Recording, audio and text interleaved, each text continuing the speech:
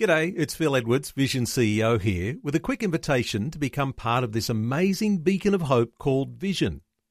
Together we can put our love into action to help people of all kinds build or rebuild their lives on the truth of God. Please consider the part you can play during our upcoming Visionathon appeal, remembering that it's your support that makes Vision possible, including this podcast. Audio on demand from Vision Christian Media. Exploring faith and the future.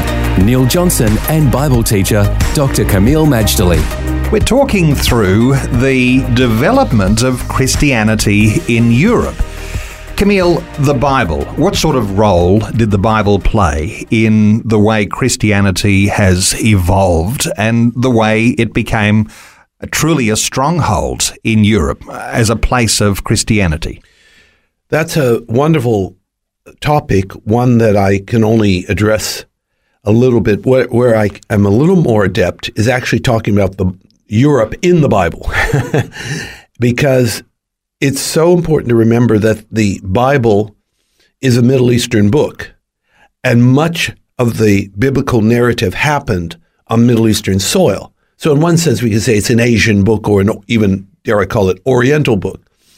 But once Christ rose from the dead and gave the Great Commission, it was unambiguously a global assignment. Go into all the world and preach the gospel to every creature. Or go and teach all nations, make disciples of all nations. Europe, of course, would be one of those destinations. It's amazing because in one sense, from Israel to get to Europe, you normally go by sea, even though it is possible to go by land as well. But it's actually more direct by sea. And we read in the book of Acts, probably to my knowledge, it's the first time that Europe even comes to the fore. It's not called Europe. It's called Macedonia. Paul has a Macedonian call in Acts 16. Macedonia is on the European continent. He's in Troy, called also Troas. Troy is in northwestern Asia Minor. They're very close. Europe and the Middle East are actually next door neighbors. So there is this cross-pollination, and one of those things happens to do with the scripture. Therefore, the missionary journeys of Paul, starting with the second missionary journey. There's 3 missionary journeys plus the journey to Rome in Acts. It's the second one that Paul puts his toe on European soil, and that's when the focus begins. Is it a problem that Christianity changes from being a Jewish Christianity, from a Jewish Bible, to a European Christianity? Are there lessons to be learned from the changes and the way that culture takes a hold of these elements of faith? Oh, right. Neil, what I'm about to say, I'm not an expert in, but what I understand is a couple of dynamics happen. The gospel, the pure gospel, the apostolic gospel spread to Europe, of course, in the New Testament period, and probably after as well, or shortly thereafter.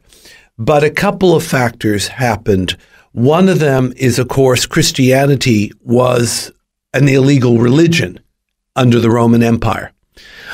And only in the 4th century AD does it become legal and then eventually becomes the state religion. That's one factor. A second factor is that Christianity and the biblical narrative is Hebraic, which means it's very practical, it's very concrete, it's very, in that sense, Aussie, because Aussies are very practical and concrete. So Hebrews and Aussies would have a lot in common. I mean, they probably would have had lifestyle programs too in that day if they could.